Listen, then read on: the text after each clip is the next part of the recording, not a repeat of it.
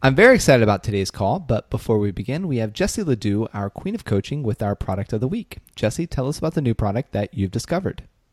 Stephen, I can honestly say I have never been more excited for a feature on our site, and that's saying something since, I am so partial to the VIP membership component, but this is so much fun. This is the pageant predictions feature on thepageantplanet.com, and it is so easy to get to.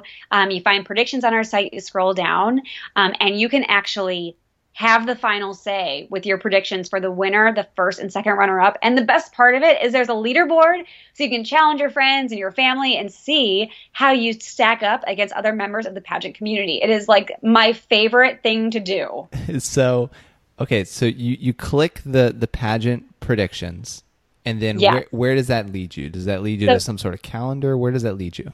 Sure. So there's two options once you scroll over that predictions arrow. The first is pageant predictions, and the second is leaderboard. That's that scoring component that I just talked about, where you can see where you stack up against people from all over the world and their predictions. So if you click pageant predictions, it takes you to a portal where you can see all of the pageants that are available to predict right now. So for instance, we have everything from Mrs. Canada Globe to Galaxy England to IJM Arizona. I mean, we're talking international pageant level from every single scope, all sorts of systems. It is so much fun to see different headshots and see the styles of pageantry all across the world and kind of get your pick in there too. So bragging rights are on the line here. Okay, and then so you just select like winner and then first runner-up and then second runner-up and that's it? Super easy. So all the headshots are shown right there on the site, and you just have to click which ones you pick in which order. Okay, and so I'm looking at the leaderboard, and I'm not breaking any records. I guessed one person right. My success rate is at a 4%. That's not the best. So, it's a lot of really great information here. And then, so total predictions, what's total predictions and all that fun stuff? And points won, walk us through that. Sure. So you can predict as many pageants that are available. So total predictions indicates how many predictions you've actually gone through and clicked and predicted. I won't say guessed, because we are some semblance of experts in our own right with our opinions, right? And then the points won is based on the amount of winners and runner-ups you get correctly. So for instance, the person in first place right now has a much lower number of total predictions than the person in second place, but her predictions could be yet to come. So you could start really strong and then fizzle out, but you have to stay on top of it. And it is so much fun. And you can kind of pick and choose which you actually do weigh in on. Yeah. It's addicting. It's addicting. Well, that's a great one. That's fun. So, thank you. And until next time. Yes, happy predicting. Welcome to the Pageant Planet Podcast, where we help you succeed in pageantry. Now, here's your host, Stephen Roddy. Hey everyone, welcome to the call. Today, Jessie Ledoux and myself, we are going to talk about the Miss America 2018 pageant that actually just happened a few moments ago, because we're not recording this live. It still needs to be edited. But so Jessie, kind of just kick us off and with your initial thoughts, then we'll just do our spitball strategy as we traditionally do. Yeah, what a surprise that'll be. Yeah. So I do the live tweeting during the Miss America, Miss USA pageants, etc. So I always get a little bit of like a post-pageant hangover. So I take a few minutes and just read through my tweets and reevaluate my notes, and then I'll probably rewatch the entire pageant tomorrow, like free of distraction. But I did take some special notes. The one thing I really noticed, I don't know if you noticed it, Stephen, as well, it was such a fast pageant. I mean, I could barely even have a moment to like collect my thoughts between each category. And I thought the commercial breaks even were like micro mini. And so they really were able to squeeze in a ton of content in a short amount of time. And I think they kind of took the negative notes that we got from the Miss USA pageant, about having it 3 years. Was it 3 hours or was it 4 hours? I mean, it was such a long pageant. There was so much happening. So this was like spitball style. Yeah, and it was very much rapid fire, and I think it's one of the things that worked. And the other thing that I like what they did that really worked, if we're talking about it as a holistic, is I like the fact how they really owned the fact that they were a scholarship pageant, and they told, hey, here's how much money this girl made, and then here's how much money they're going to make by getting first runner-up, second runner-up, or winning, etc. It really puts the pageant in perspective and gets girls thinking, hey, I need to earn some scholarship money. This is pretty amazing that, I could earn scholarship money and do this.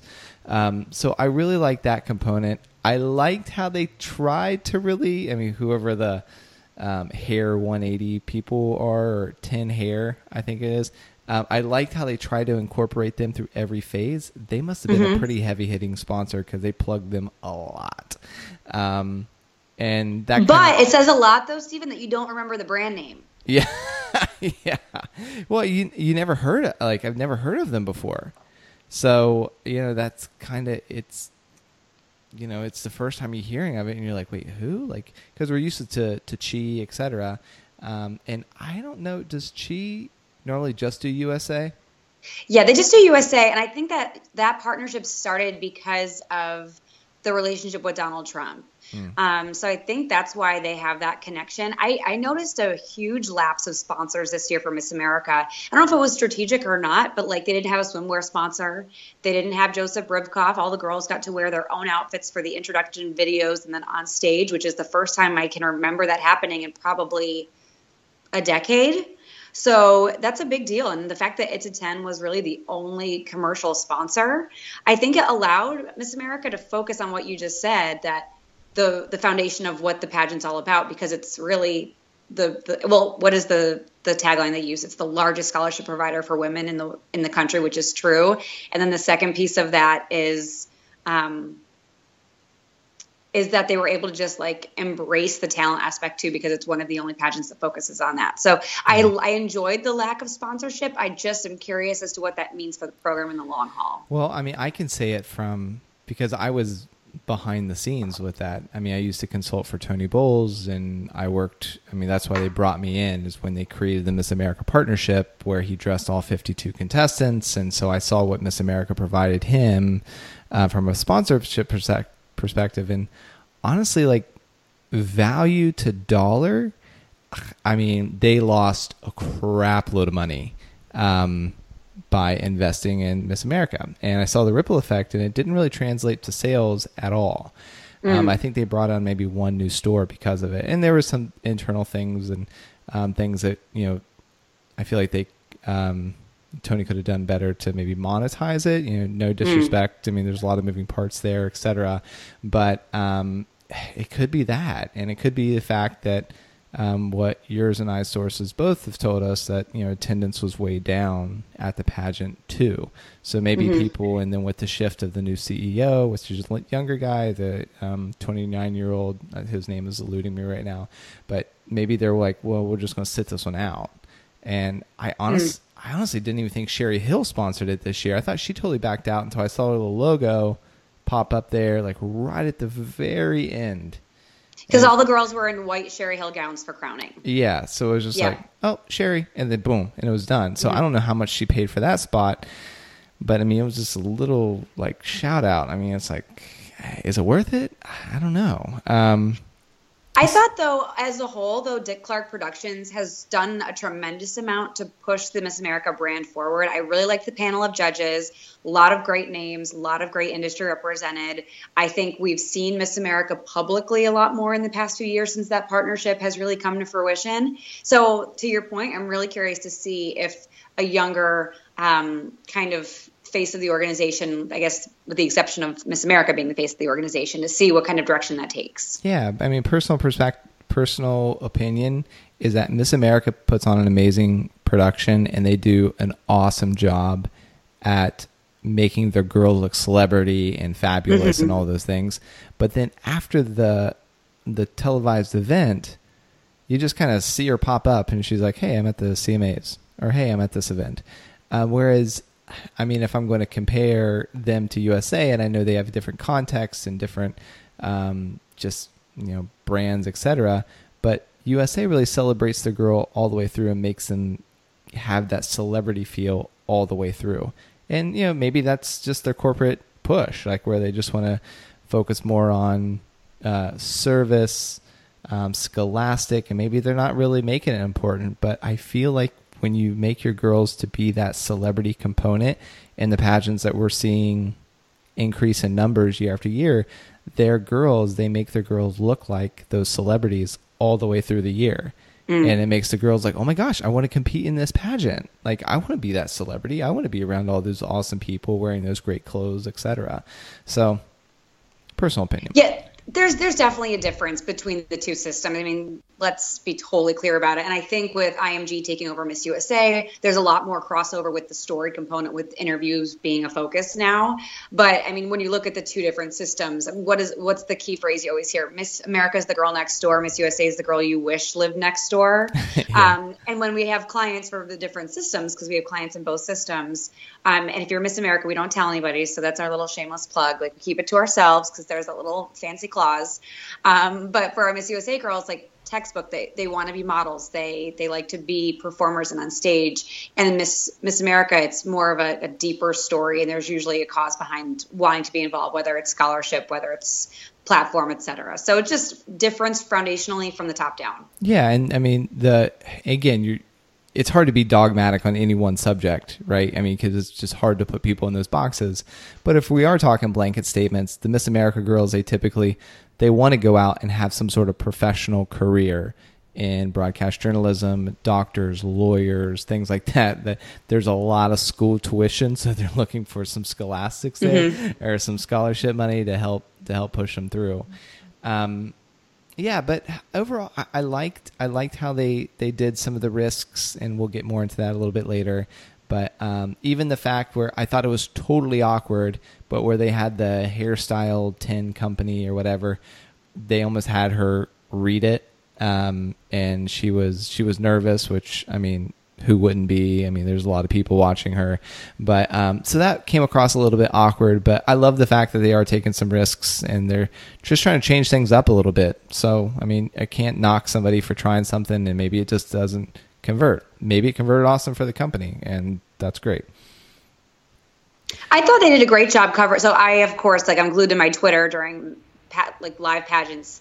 So I noticed that every single phase of competition, every single person, every single cut, Miss America was on the ball with tweeting the most up-to-date results, GIFs of each contestant and talent. I mean, they did an excellent job covering social media wise. So if you're listening to this podcast, comment on the podcast on our Facebook link and let us know what you thought about the social media coverage, because I'm curious to hear if that drummed up some good interest. Yeah, I mean, and that's where it is nowadays. If you're not right up on the ball with that, you're falling behind. So, okay, can we transition maybe just to the top 15 and just let's talk about the good stuff. Everyone's waiting to hear, I'm sure. Yeah. So, heard some states that aren't traditionally called, obviously, with, I mean, even our new Miss America, but Alaska. I was like, whoa, because we don't see inside the interview rooms. We just see headshots and kind of follow them on social media. So when you hear these different states, it's like, whoa, okay,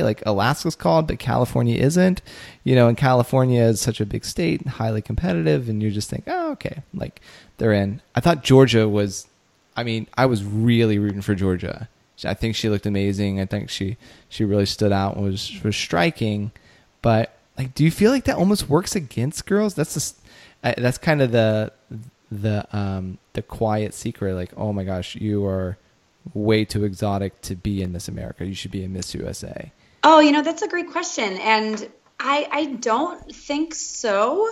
I was shocked to see her omission after evening gown, because I think she and Missouri, I think, had the gowns of the pageant. Missouri had that really sexy fitted beaded black gown. Yep. And then Georgia had the white V-neck with the open sleeve. It was just, oh my gosh, positively stunning. So a combination of the two. But what we always remember is your composite score gets rolled into finals night. So for those of you not familiar with the composite scoring, the way it works is after prelims, the judges get a list of the top 15 or so, and then they give them a score based on how they think they ready for the job of Miss America, and that score gets rolled into the finals night. So if you see a girl that you think it's like totally 15 out of 15 in swimsuit, and she makes it to the next round, oftentimes people don't remember that the composite score weighs into it. So I'm speculating here, but perhaps there was a disconnect between her and the prelim judges. I thought she was absolutely stunning, and she certainly made a case to be a prelim swimsuit winner, but she did not win swimsuit. So perhaps, it was just that disconnect. And, that composite score can really bury you in the long run if you don't have that really great rapport built with the prelim judges. Yeah, and that's a good point that a lot of people don't know, is that the prelim judges are different than the celebrity judges you see in the final night. So the celebrities aren't there all week hanging out with the girls. A lot of celebrities are busy, so they just call them in for the televised event. So that is something to I mean, you can win over the prelim judges and then just not connect at all with the celebrity judges, or it's kind of sad, but you could have rubbed the prelim judges pretty much the wrong way. But as we say, different panel, different day. If your celebrity judges, if you had them all to yourselves, maybe you could have won them over, and we definitely would have seen a different Miss America. Not anything against, maybe we would have saw the same one, but nothing against North Dakota. It's just different, whole new set of judges. It's a high probability that they would have chose a different girl. Oh, that's the name of the game in pageants. I mean, it could be your dream panel. It could be your nightmare panel. Like, for instance, Missouri, she was, like, to me, Nina Davalluri 2.0. She was a Bollywood dancer. Her platform was diversity and inclusion, two things that Nina was very outspoken about during her year as competing for Miss America. So think about that. I mean, that could work for you, and it could work against you, having someone that you are in many ways taking inspiration from. It worked for her in this case. I do think, though, Stephen, don't the highest and lowest scores get dropped for Miss America as well, though? I'm not confident enough to say one way or the other, because I feel like there's been anymore. I feel like their scores were updated a few years ago, and I'm not confident to say just one way or the other how that's rolling right now. No, exactly. And so for that case, like, that could have been a deal breaker for Missouri, but it also could have been a really great thing, because if Nina were able to relate to her, obviously given her history, or if Nina's a trained Bollywood dancer and she was able to see some of those elements in Missouri, it worked for her. So it's just like, you never know. And I don't know if you loved this, Stephen, I loved all the glimpses at the judges' faces, but I was like, well, maybe they're loving this. Maybe it's just like, maybe they're super into it, or maybe that's a wow, like, ugh face. I loved the glimpses. I thought they were hysterical. I thought they were so animated. But I was like, oh, they're loving this. And I thought again, like, maybe they're not loving this. And it was so funny to watch. And I tweeted about, like, Michaela Maroney, the U.S. gymnast that had the not impressed face when she won the silver medal. She judged a few years ago. And all I could think about was Michaela Maroney watching Jordan Sparks' face. But she definitely was wearing her emotions on her sleeve. Right. No, totally. I mean, typical, like, from a stereotype, typical entertainer. My wife is very much like this. If she does not like something in public, I'm like, babe, fix your face. Fix your face. Like, you put on your poker. She has zero poker face. And I mean, if she's mad at me in public or doesn't like something, she just like wears it. And it's like, babe, fix it. And she's like, oh God, okay, sorry. And snaps out of it. I wonder if they told the judges to be more animated this year, because I can't remember a time in recent years where judges showed so much emotion, because typically they're told to be stone cold. Like, if you like something, if you don't like something, you should have the same facial expression. You're not supposed to give anything away.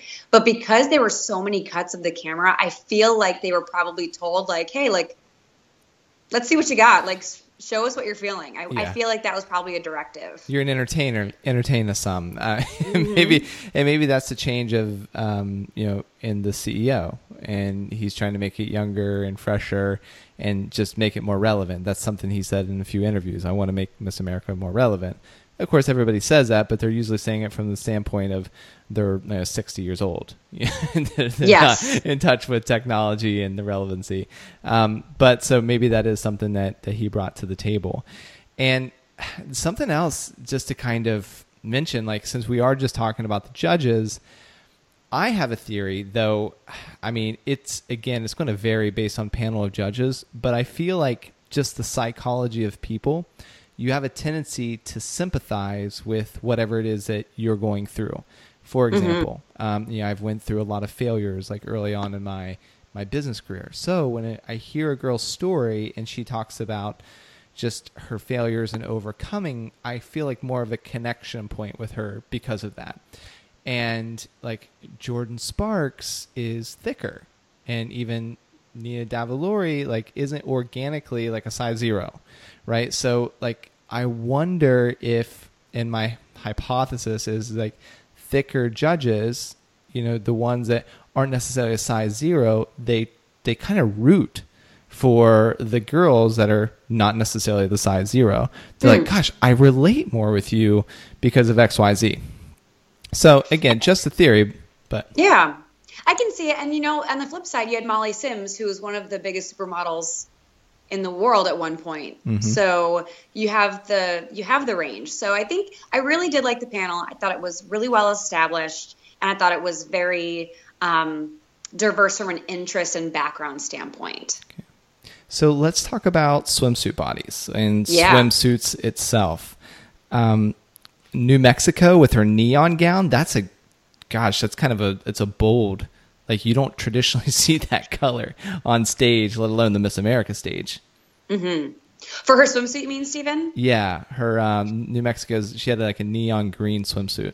Yeah, and so I thought it popped on stage. I love when contestants wear colors for swimsuit. I think it's way more fun. I tweeted about, I think it was DC, who wore a velvet swimsuit. Or no, it wasn't velvet. It was a shiny swimsuit. And like, I'm not typically a fan of the LeMay look, but I got mixed reviews on Twitter about it. I think someone said it's big in the South, so I thought that was unique. And again, there was no swimsuit sponsor, so these girls could go and get whatever the heck they wanted to get. I did, however, love Pennsylvania's one-piece swimsuit. And loved it. So modern. One pieces are super in this year. Are they not? I think I've seen them everywhere. Love the high cut of the leg. I thought it was really flattering. It created a nice angle for the waist. And I've said it before on our podcast, I think it's harder to look good in a one piece, in my opinion. And I thought she looked fantastic. And I think that's one of the reasons that she moved on as far as she did. She showed that she had an edge to her that was really not expected. Like when you looked at her, she looked really wholesome.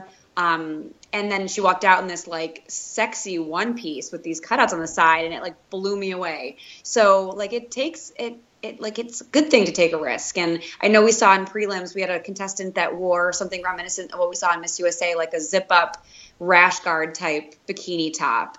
And so I think we're seeing a shift to like, obviously they're still going to be in heels. I don't think we're ever going to say swimsuit pageant that they're not wearing heels. But I think we're seeing more of a normalization of, okay, what are you really wearing to the beach? Right. And to your point about Pennsylvania's one piece, like for me, one piece swimsuits can look even more sexy than a two piece. Because it's like, whoa. I mean, just because of the cuts and the fabric and like what you said, it can be harder to pull that off than a two piece. Now, regarding swimsuit, I feel like, again, like I was rooting for her, and like Georgia, I thought she had like the best body. Oh yeah, Georgia was smoking fire all the way. And I was just like, I really thought like Renata and I were sitting on the couch, we're like, wait, what? Like, she didn't, because we thought, and then when like what you said to her evening gown was like, in fuego. Yeah. But, you have anything else you want to say about evening gown, or I'm sorry, swimsuit, or do you want to transition to evening gown? Yes, I do have something I want to say about swimsuit. And okay. I saw a lot of girls fall out of turns tonight. Did you notice that? I did not. Like when you're saying fall out of turns, like when they're spinning? Yeah, so the walking pattern was they came right out of the middle, did what I call a hey, how are you turn, because it's like you're walking through the mall and someone says, oh, hey, Jesse, and you turn around, hey, how are you? And you just keep walking. Like that's what I call that turn when I work with clients.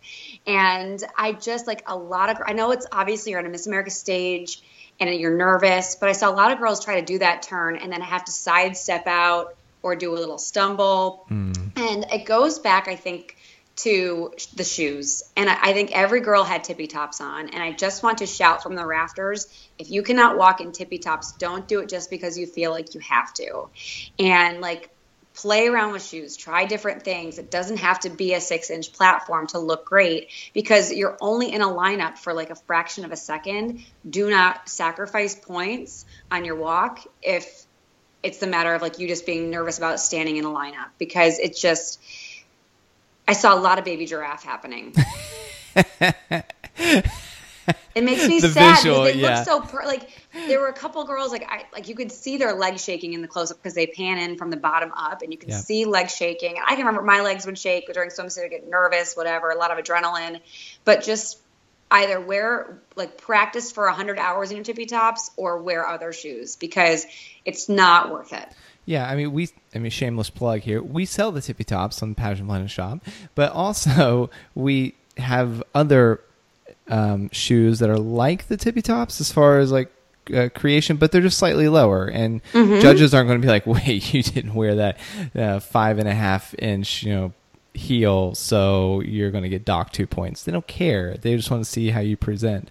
And if spinning, and this is one of my pet peeves, if you can't spin in heels and you're not forced to do it for choreography, just walk straight. Like, judges aren't going to be like, oh, you didn't spin, -1. Just walk the runway. I mean, they were judging you on your body and your walk. And if your spin is bad, don't spin. That's okay. Don't spin. Like, yeah. And I think the last thing to mention too is like my new favorite thing to say is do less. Because there are some girls that come out and they are so harsh in their movement and they're strong and they're confident, but it's also can be polarizing. And I always say, like, if it takes the judge too long to figure out whether they like it or they don't like it, it's probably not a great choice, because that's going to reflect in their score. They're not going to be sure how they feel about you, so you're not going to get a great score. So, like, just be natural, be yourself, be authentic. And, like, that over-the-top stuff, like, it may feel like you have a ton of energy and it might feel like you're radiating confidence, but it can have a polarizing effect. So just be cautious, show it to a lot of different people, see what they say if you're kind of on the fence. Yeah, and I will say this, like, for the girls that walked across stage, it was a stronger swimsuit bodies than what we've seen in the past few years. So I was like, nice, okay, good. Like, good. Girls are working out with trainers, they're watching more what they eat, and you could tell it showed up more on stage. So that was good. Okay, yes, evening gown, I thought, another great showing, though. I really didn't hate any of the gowns. Did you? No, I didn't. There was, gosh, who was it? I made notes, because when we go back and we talk about it, I forget, like, the visual, so I had to make notes. There was one that was like, yeah, but just like, it's okay. Oh, I think, it was Louisiana. It's like her yellow gown. It was like, when I saw it on stage, I was like, it's okay. But when I saw a photo of it, I was like, oh, I like it. But when I saw it on stage and the camera and the lights, I was like, just looks like a normal dress. It did. It looked really, I was surprised too, because her intro outfit was really cute. It was like blue, green, and white stripes. She was super fresh all night. And it was just a very, okay, I've seen that before gown, especially when you saw DC come out in a yellow gown with the really unique neckline and a really commanding silhouette. Yep. It just paled in comparison, I thought. And I don't know if you thought this too, but I thought in my brief moment, and again, I'll watch it at length tomorrow and take my time, I thought I saw some fit issues as well on the bodice. Yeah, and notice that it was almost like, I don't know if in their zeal, I mean, zippers were popping, or maybe because you know how it gets, stress eating, girls start to really, or even your body starts to dial in those extra few inches, like when you get to the competition, because if you've been clean eating, then you have something called the peak. And then so girls, you ideally want to peak on stage, but if your gown fits you perfectly and then you lose 3 more pounds in water weight or whatever, then yeah, you're going to have some fit issues. So that's, I don't want to say that's normal, but it's not normal to see on a national stage like this. I mean, it's normal more on like a state level or smaller pageants. I thought, who was right after Louisiana? It was Tennessee, the blue, the liquid beading. Oh yeah, I liked that too. You know, I am ready to see capes take a step back for a while. But I will say, like, so have you been to Boardwalk Hall, Stephen? Have you seen Miss America in person? Yeah. I imagine like how that gown probably showed to the back row. I bet it just projected so beautifully on stage. It was just it read old school to me. Like, Tennessee in general always comes very classically prepared. So I'm not surprised. I loved the multicolor beading at the top. I thought it really drew the eye upwards towards her face. But it was a great gown, classic pageantry. Yeah. I liked, of course, you already mentioned Missouri, her black gown that was like sections of it were see-through. Love that. The one that we just mentioned, Georgia, I felt like that was my personal favorite of the night. But holistically, we saw a lot of white gowns. We did. We always do. And that's what makes me so annoyed. Like, everyone says winners wear white, but like, if 60% of the contestants wear white, we have pretty good chance. And I think it was probably higher than 60% overall from the entire pageant, which is why color, just like, wear color. It makes such a difference. It just shines. It like just helps you stand out.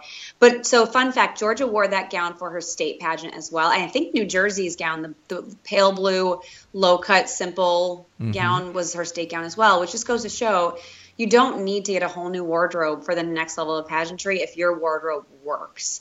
I mean, Georgia's gown, I remember seeing it when she won her state pageant and just like praying that she kept it. And I'm so glad to see that she did. So just trust your instinct. If you know your gown is the right gown for you, stick with it. Don't feel like you have to cave or have something else that's going to surprise them, because I can guarantee you those celebrity judges have no idea what you wore to your state pageant. No, and honestly, like, just because you have a dress sponsor doesn't mean that you have to use it. And maybe you can use it for some other thing, like fun fashion, if your pageant has fun fashion, or maybe you can even transition and use it to evening gown depending on the situation there.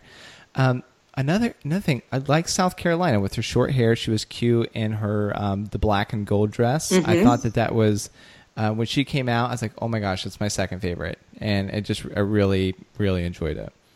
So I love Susie. I competed with Susie. Well, I didn't compete with Susie. I crowned Susie Miss South Carolina International because they did not have a previous pageant. So I came as Miss International. I got to crown Susie, and she's a wonderful person. So of course I was cheering for her. But I thought something was weird, and I don't know if you noticed this too, but they do like the little glimpse of each girl talking about their personal style, and then they show them in their gown. And I thought Susie's package said that she wanted to do something different and wear chocolate brown. But maybe my eyes were tricking me, but I really thought her gown was black. Wasn't it black?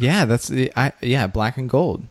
So that was like, it's going to drive me nuts. I'm going to lose sleep over it tonight until I can get a hold of her mother tomorrow and say, what color was Susie's dress? Because I'm driving myself crazy about it. And I noticed too, I think Texas did a whole spiel in her package about the best gown she ever saw on the red carpet. And then she was able to wear it for her ramp gown, which for those that don't know, your ramp gown is your walk-on gown. So at Miss America, you have 3 nights of prelims. You wear your evening gown for awards for the night you're in your evening gown, but you wear 2 other gowns on stage when you're not wearing your competition evening gown. So that's a ramp gown. So she talked about this beautiful, stunning, amazing gown that she fell in love with. And then she was like, it's my ramp gown. So you didn't see it.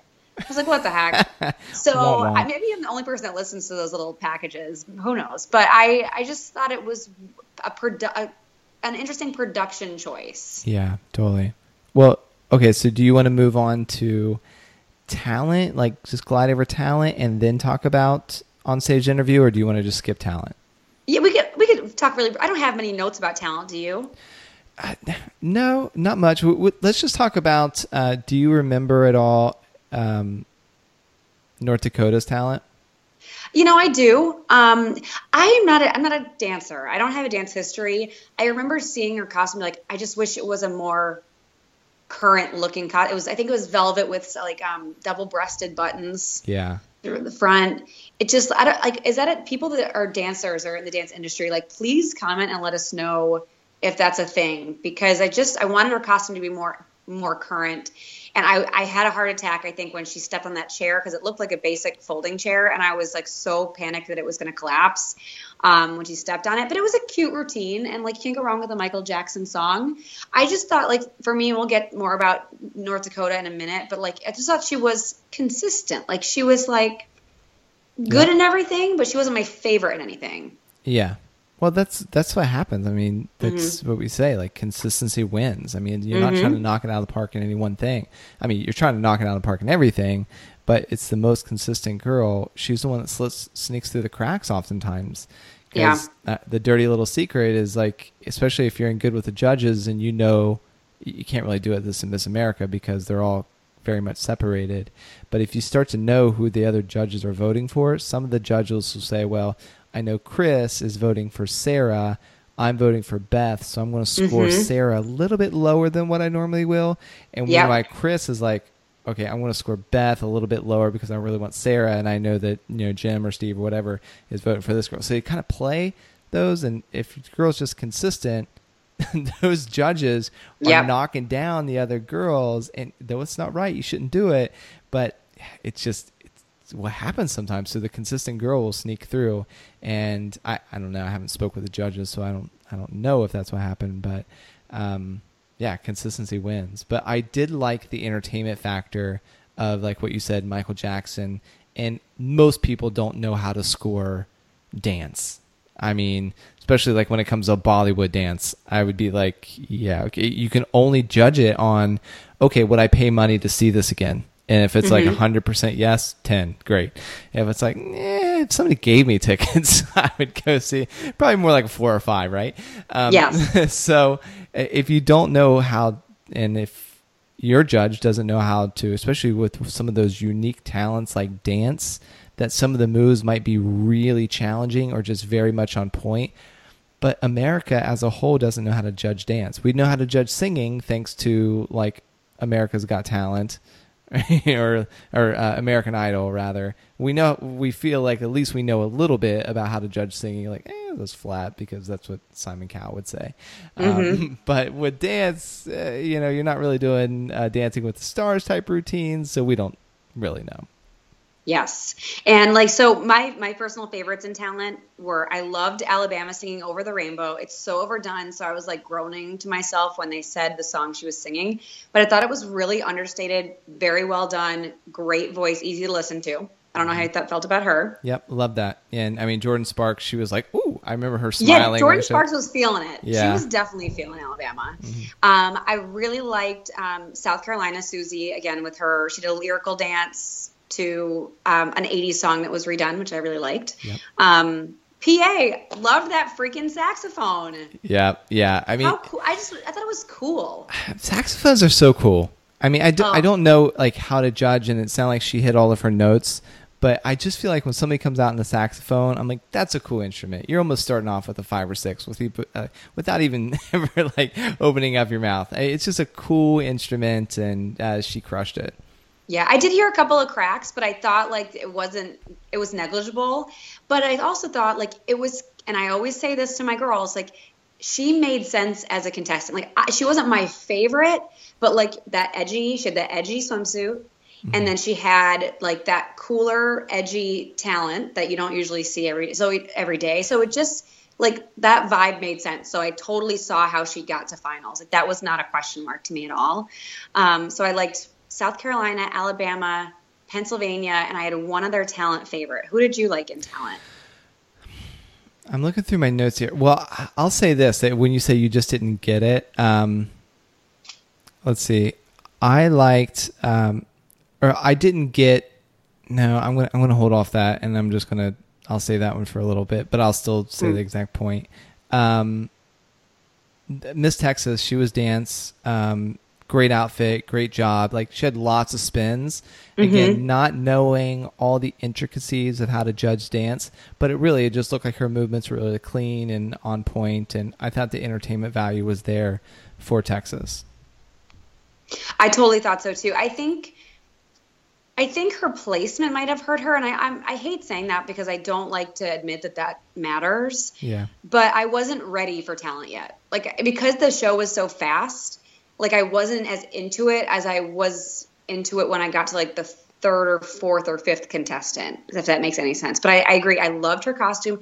That's like what I mean when I say I like a modern looking costume. Like it didn't look like it was totally a dance costume. It obviously was, but it wasn't like your typical recital wear. Yeah. You know who talent I really wanted to like, but I got into like the most, like right at the end, but was Louisiana, who had the Oh, ventriloquist. yeah. That was the fourth on my list. I mean, like, amazing job about being able to sing in multiple different voices while moving characters. And who was it? It was Arkansas several years back. She got first runner-up to Miss America. She was actually, like, one of our, like, clients early on. Elise, right? Elise yeah, Edie? Elise Edie. Yeah, she wasn't like an official client, but we just helped her behind the scenes. She like reached out to us a lot. She wasn't a paying member at all, but we just like gave her support and just helped her. I mean, she was amazing. So anyway, so I was like, I really wanted to like it because of that, but but I couldn't get into it until the very end. I was like, oh, okay, but it was like it was just okay for me. But you loved it. Yeah, it was really cute. I liked it a lot. I'm just curious as to why that's the only song I ever see a ventriloquist do. Like, don't you feel like you always see ventriloquist do Cowboy Sweetheart? And I'm wondering, like, I'm going to have to wiki the song after our call to figure out, like, maybe that's the origin of the song. Maybe I'm missing that. But I would like to see some ventriloquists do some other songs. You know what song I would love to see a ventriloquist do? Is, you know the song 14G? It's an Overton pageant song. Oh, it's Christine Chenoweth, Yep. and she has the neighbor. She's in the apartment building with neighbors below and up top. Mm-hmm. Like, if you are a ventriloquist looking for a song that, like, you don't see ventriloquists do, like, play with that and tell me how it goes. Yeah, that would be. Because I just don't want to hear Cowboy Sweetheart again. that would be funny. Okay. I love that Louisiana added that auction piece to the end of it, though. I thought that differentiated it from the 45 other Cowboy Sweethearts that I've seen before. Yeah, that's the part where I was like, okay. Yeah, I get that. Okay, I like it. Like it sort of pulled me in there towards. But in the beginning, I guess because of Elise, I had really high expectations, and I just really liked her performance, and so immediately that's what I thought I was going to see, and I didn't. So it's kind of like when you go to a movie and there's like all this build up hype, and everybody's like, "It's the greatest movie ever," and then you go to the movie and you're like, "This is okay." Whereas if somebody told you it was horrible, then you'd be like, "Oh my gosh, it's the greatest movie ever."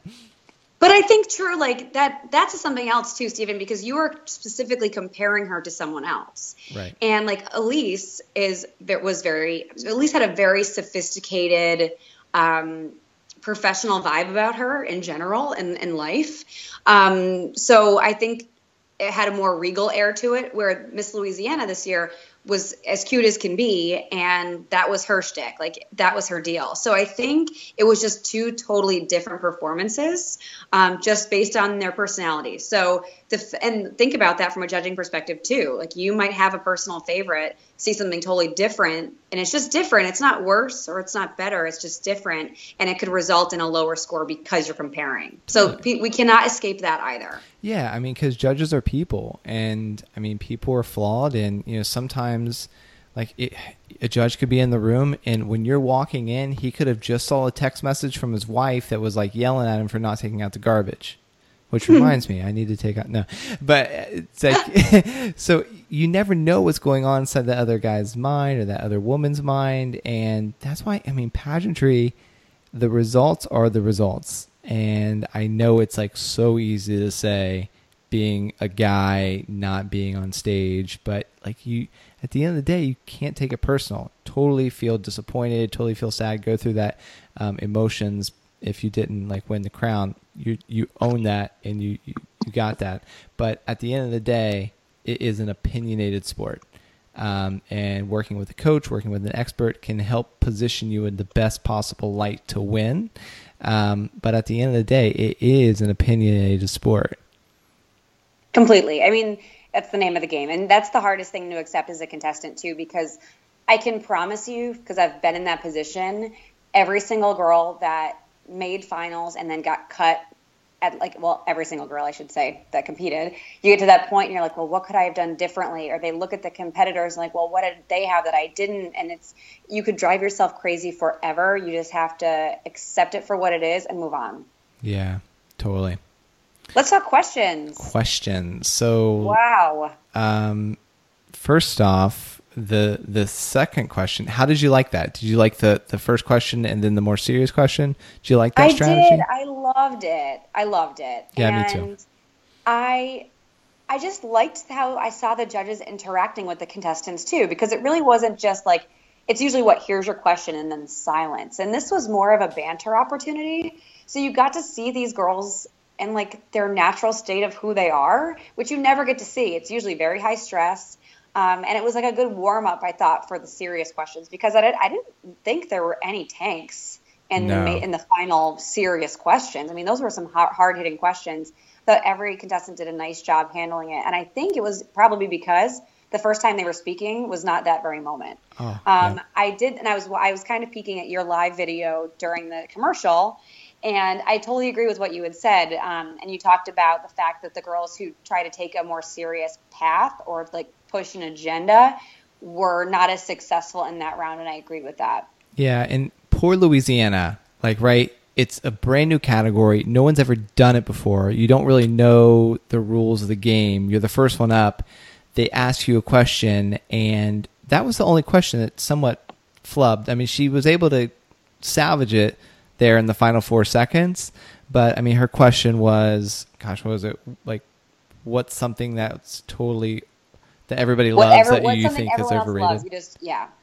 And again, like what you always say this, and I love it. Like, if you think you die, just start talking. That's something where you could have easily said, like, social media. You know, everybody loves it, but it's overrated because of X. And it would have been totally relevant, and it would have been a nice soft.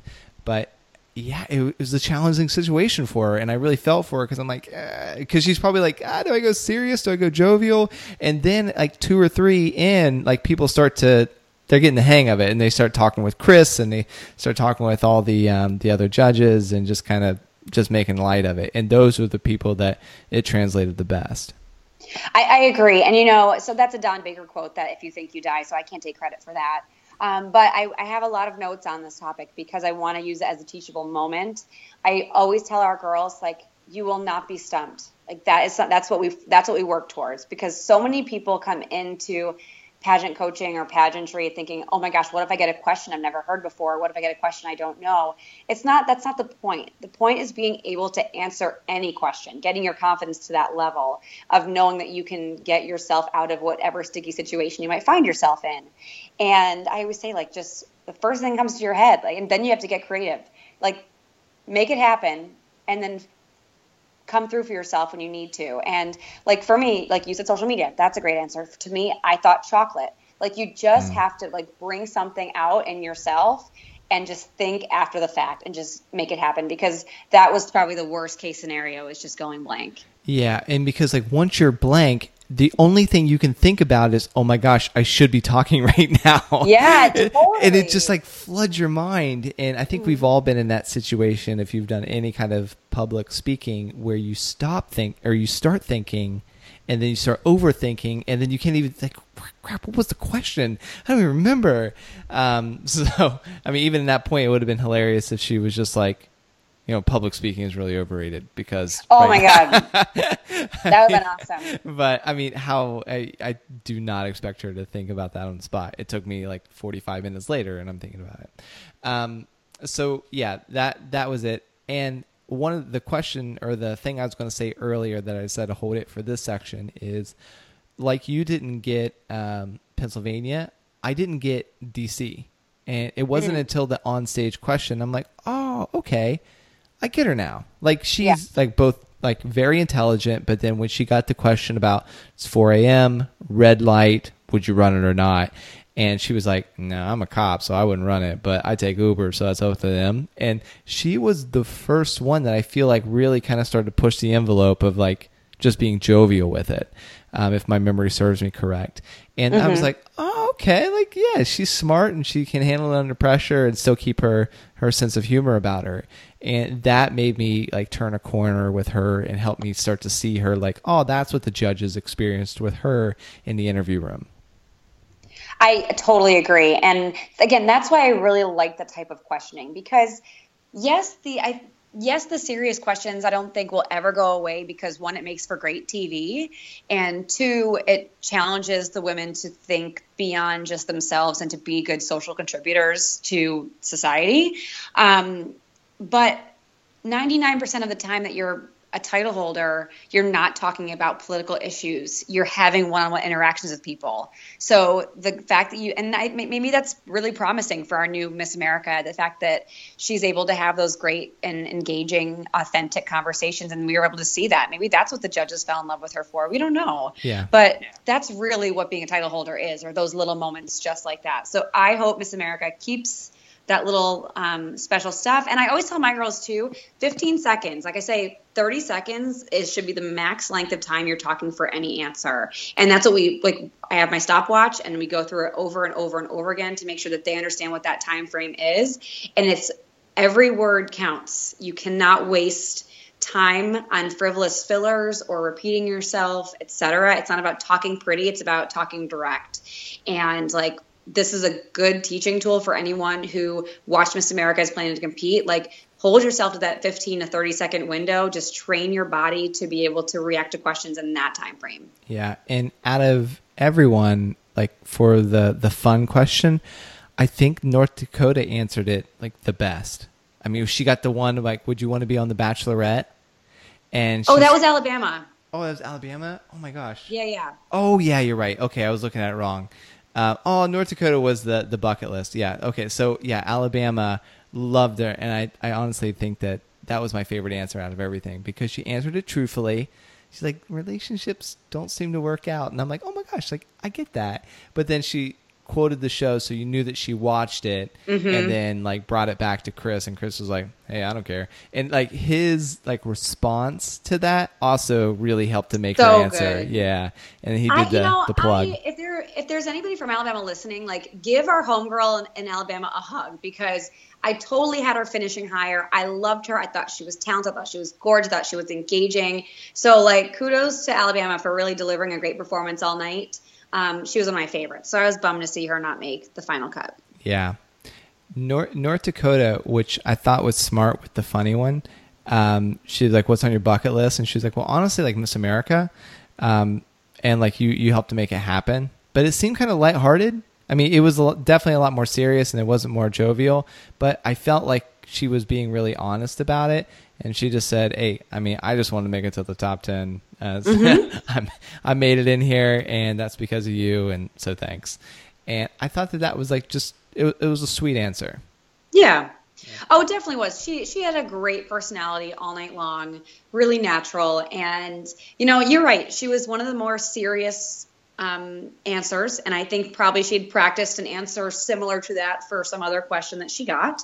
But the biggest thing is she attacked the question. She didn't look back. You could tell she wasn't thinking. She was just being honest in her speech. And that's a difference maker. Like you said, when you start thinking in your pageant interview or when you're answering a question, people can tell. So being in that moment and just trusting yourself to get through it stood out. Yeah. And the great thing about an onstage question is it's not like anybody's going to cross-examine you.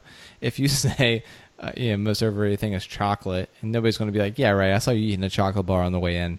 They just want to hear your answer.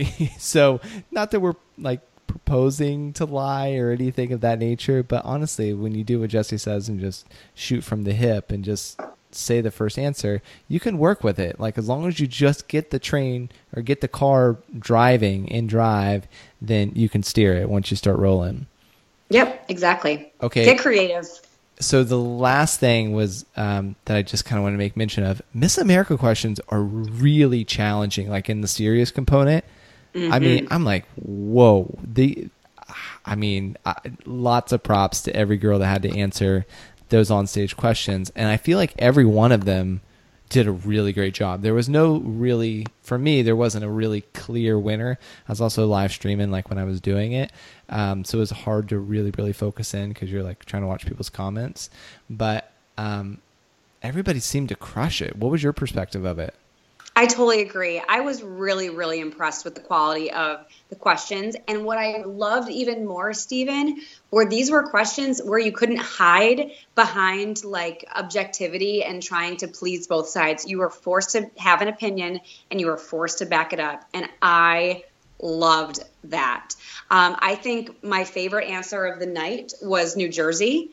She had the question about removing the Confederate statues. And so I always tell my girls, be solution based. Don't just give your opinion. And she was able to provide her opinion and then tie it into something that we can use for the future. And granted, like, we're not like, the world peace thing is all funny in games and whatever. And like, really, is a pageant contestant going to be an authority in what happens to these statues? No, she's never going to. But at the same time, like, show the world that you have that mentality of trying to fix things that need guidance. And I thought she like crushed it. So I enjoyed that. I thought DC had the easiest question about full contact football. Yeah. You didn't have to know any stats. It was just strictly opinion. The one about Trump was tough. Like, yes. So there were two about Trump, right? The Nazi there was one.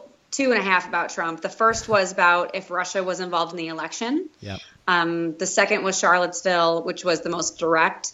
And that was Texas. I thought her answer was very well delivered, whether you disagreed or you agreed. She had great, what's the word I'm looking? Conviction. She had great conviction, totally confident, didn't turn back. So I thought she handled that really, really well. It was a tough question. And then the Paris Agreement withdrawal was with North Dakota's question, which I thought was probably the easiest of the hard ones, but she still handled it really, really well. But I mean, but if she didn't know about the Paris Agreement and didn't know that there was 195 other countries that was involved, or maybe they stated that in the question, but you could tell she had enough knowledge base to have an opinion on it, and I think that's what the judges are looking for. Again, it's not going to be definitely on stage. They're not going to cross-examine you or anything like that.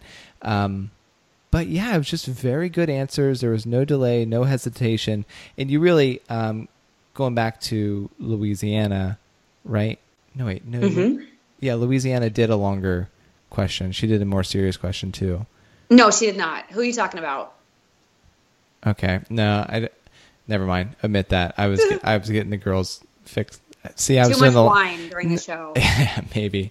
No, I was doing the live stream at the time, so I got the title holders mixed up. But anyways, it was very good. I was really impressed with the onstage questions. They knocked it out of the park. So, okay. Anything else? You want to plug our free pageant preparation course? Oh, sure. So our free pageant prep course, in this prep course, you get emails along the way, you get a timeline, you get a checklist for your packing list. It just like has all these amazing resources at your fingertips. If it's your first pageant or if it's your 21st pageant, it's just going to give you some more food for thought to guide you in the right direction.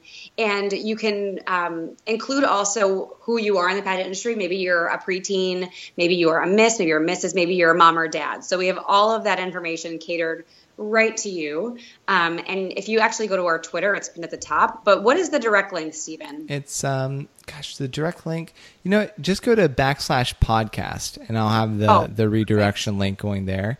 But if this is like after the fact, you can find it under freebies on the website. Just go under freebies and you'll see it. It'll say like pageant prep course. So Stephen, I have to ask, who was your winner? I was thinking Georgia had it, like when I was watching the show. I did our predictions game. I think on the predictions game I was rooting for Alabama. Is who I predicted Alabama would win, and I predicted South Carolina second runner up. I don't remember who I did first runner up, but yeah, Georgia, when I saw all the girls out there and I was like, oh yeah, like Georgia, she's strong. And no, yeah, she wasn't. You know what? Florida was a prelim winner, right? And she didn't even make the top 15. She was so 15. Stinking cute too. Right? I loved her. Right? She didn't even make finals. Yeah. That was a bummer. And I feel like there was another prelim winner that didn't make it. No, there were, I think only a couple of prelim winners made, because there's 6 prelim winners. Well, there were 5 because Louisiana won swimsuit and talent. But so Utah was who people picked on our Pageant Planet predictions. Yep. And she did not even make the final. So do better, y'all, on our predictions. Yeah. But so Utah was a non-finalist talent winner. Stunning. Like, I totally get why people saw it in her, but like, it's just, if it's not your panel, it's not your panel. Yep. And I always find it fascinating when prelim winners don't make it through, because that just, to me, says the judges were doing their job, because you're supposed to judge each phase of competition independently.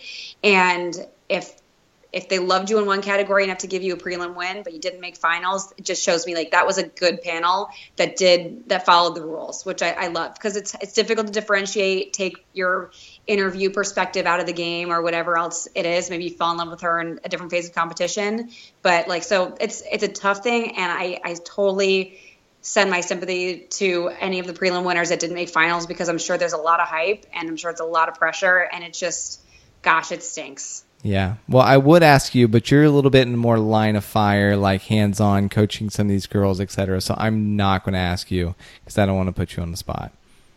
Who I liked? Yeah, who you thought was going to win? Oh, I'll totally talk about it. Okay, all right, you can talk about it. So, okay, I fell in love with that was my Alabama. very easy, like, non-aggressive way to say, like, do you want to say it? Yes, I totally want to say it, of course.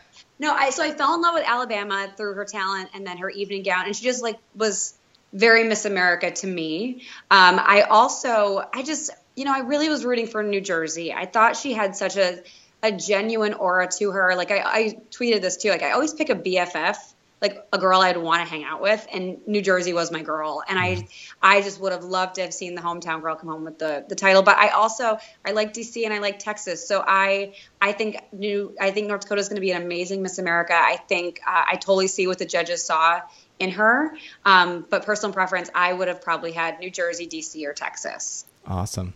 But it is what it is. It is what it is. Yeah. Makes pageantry so great. Yeah, and that's a case in point. Like, if you're competing, like, stay off the boards. Like, honestly, that's the one time you have permission not to be on Pageant Planet, is like when you're competing. Like, don't check it. I mean, because you don't want it to. We do it for the fans and for the family, and I mean, even for the directors and all these kinds of things. And it's fun for us to sit back because everybody's a judge in the audience. Like, whether it's your first pageant or not, you're like, oh, that girl's going. I mean, everybody does it, right? So that's why we do it, because it is a lot of fun and it's part of why people are so passionate about pageantry. But if you're competing, stay off of it until after, and then you can come back and recycle. Amen. Cool. All right, cool, guys. Thanks, Jesse. Want to ask your questions to the title holders and professionals we interview? Become a VIP girl today and get unlimited coaching from the Pageant Planet. Plus, ask as many questions as you'd like for only $47.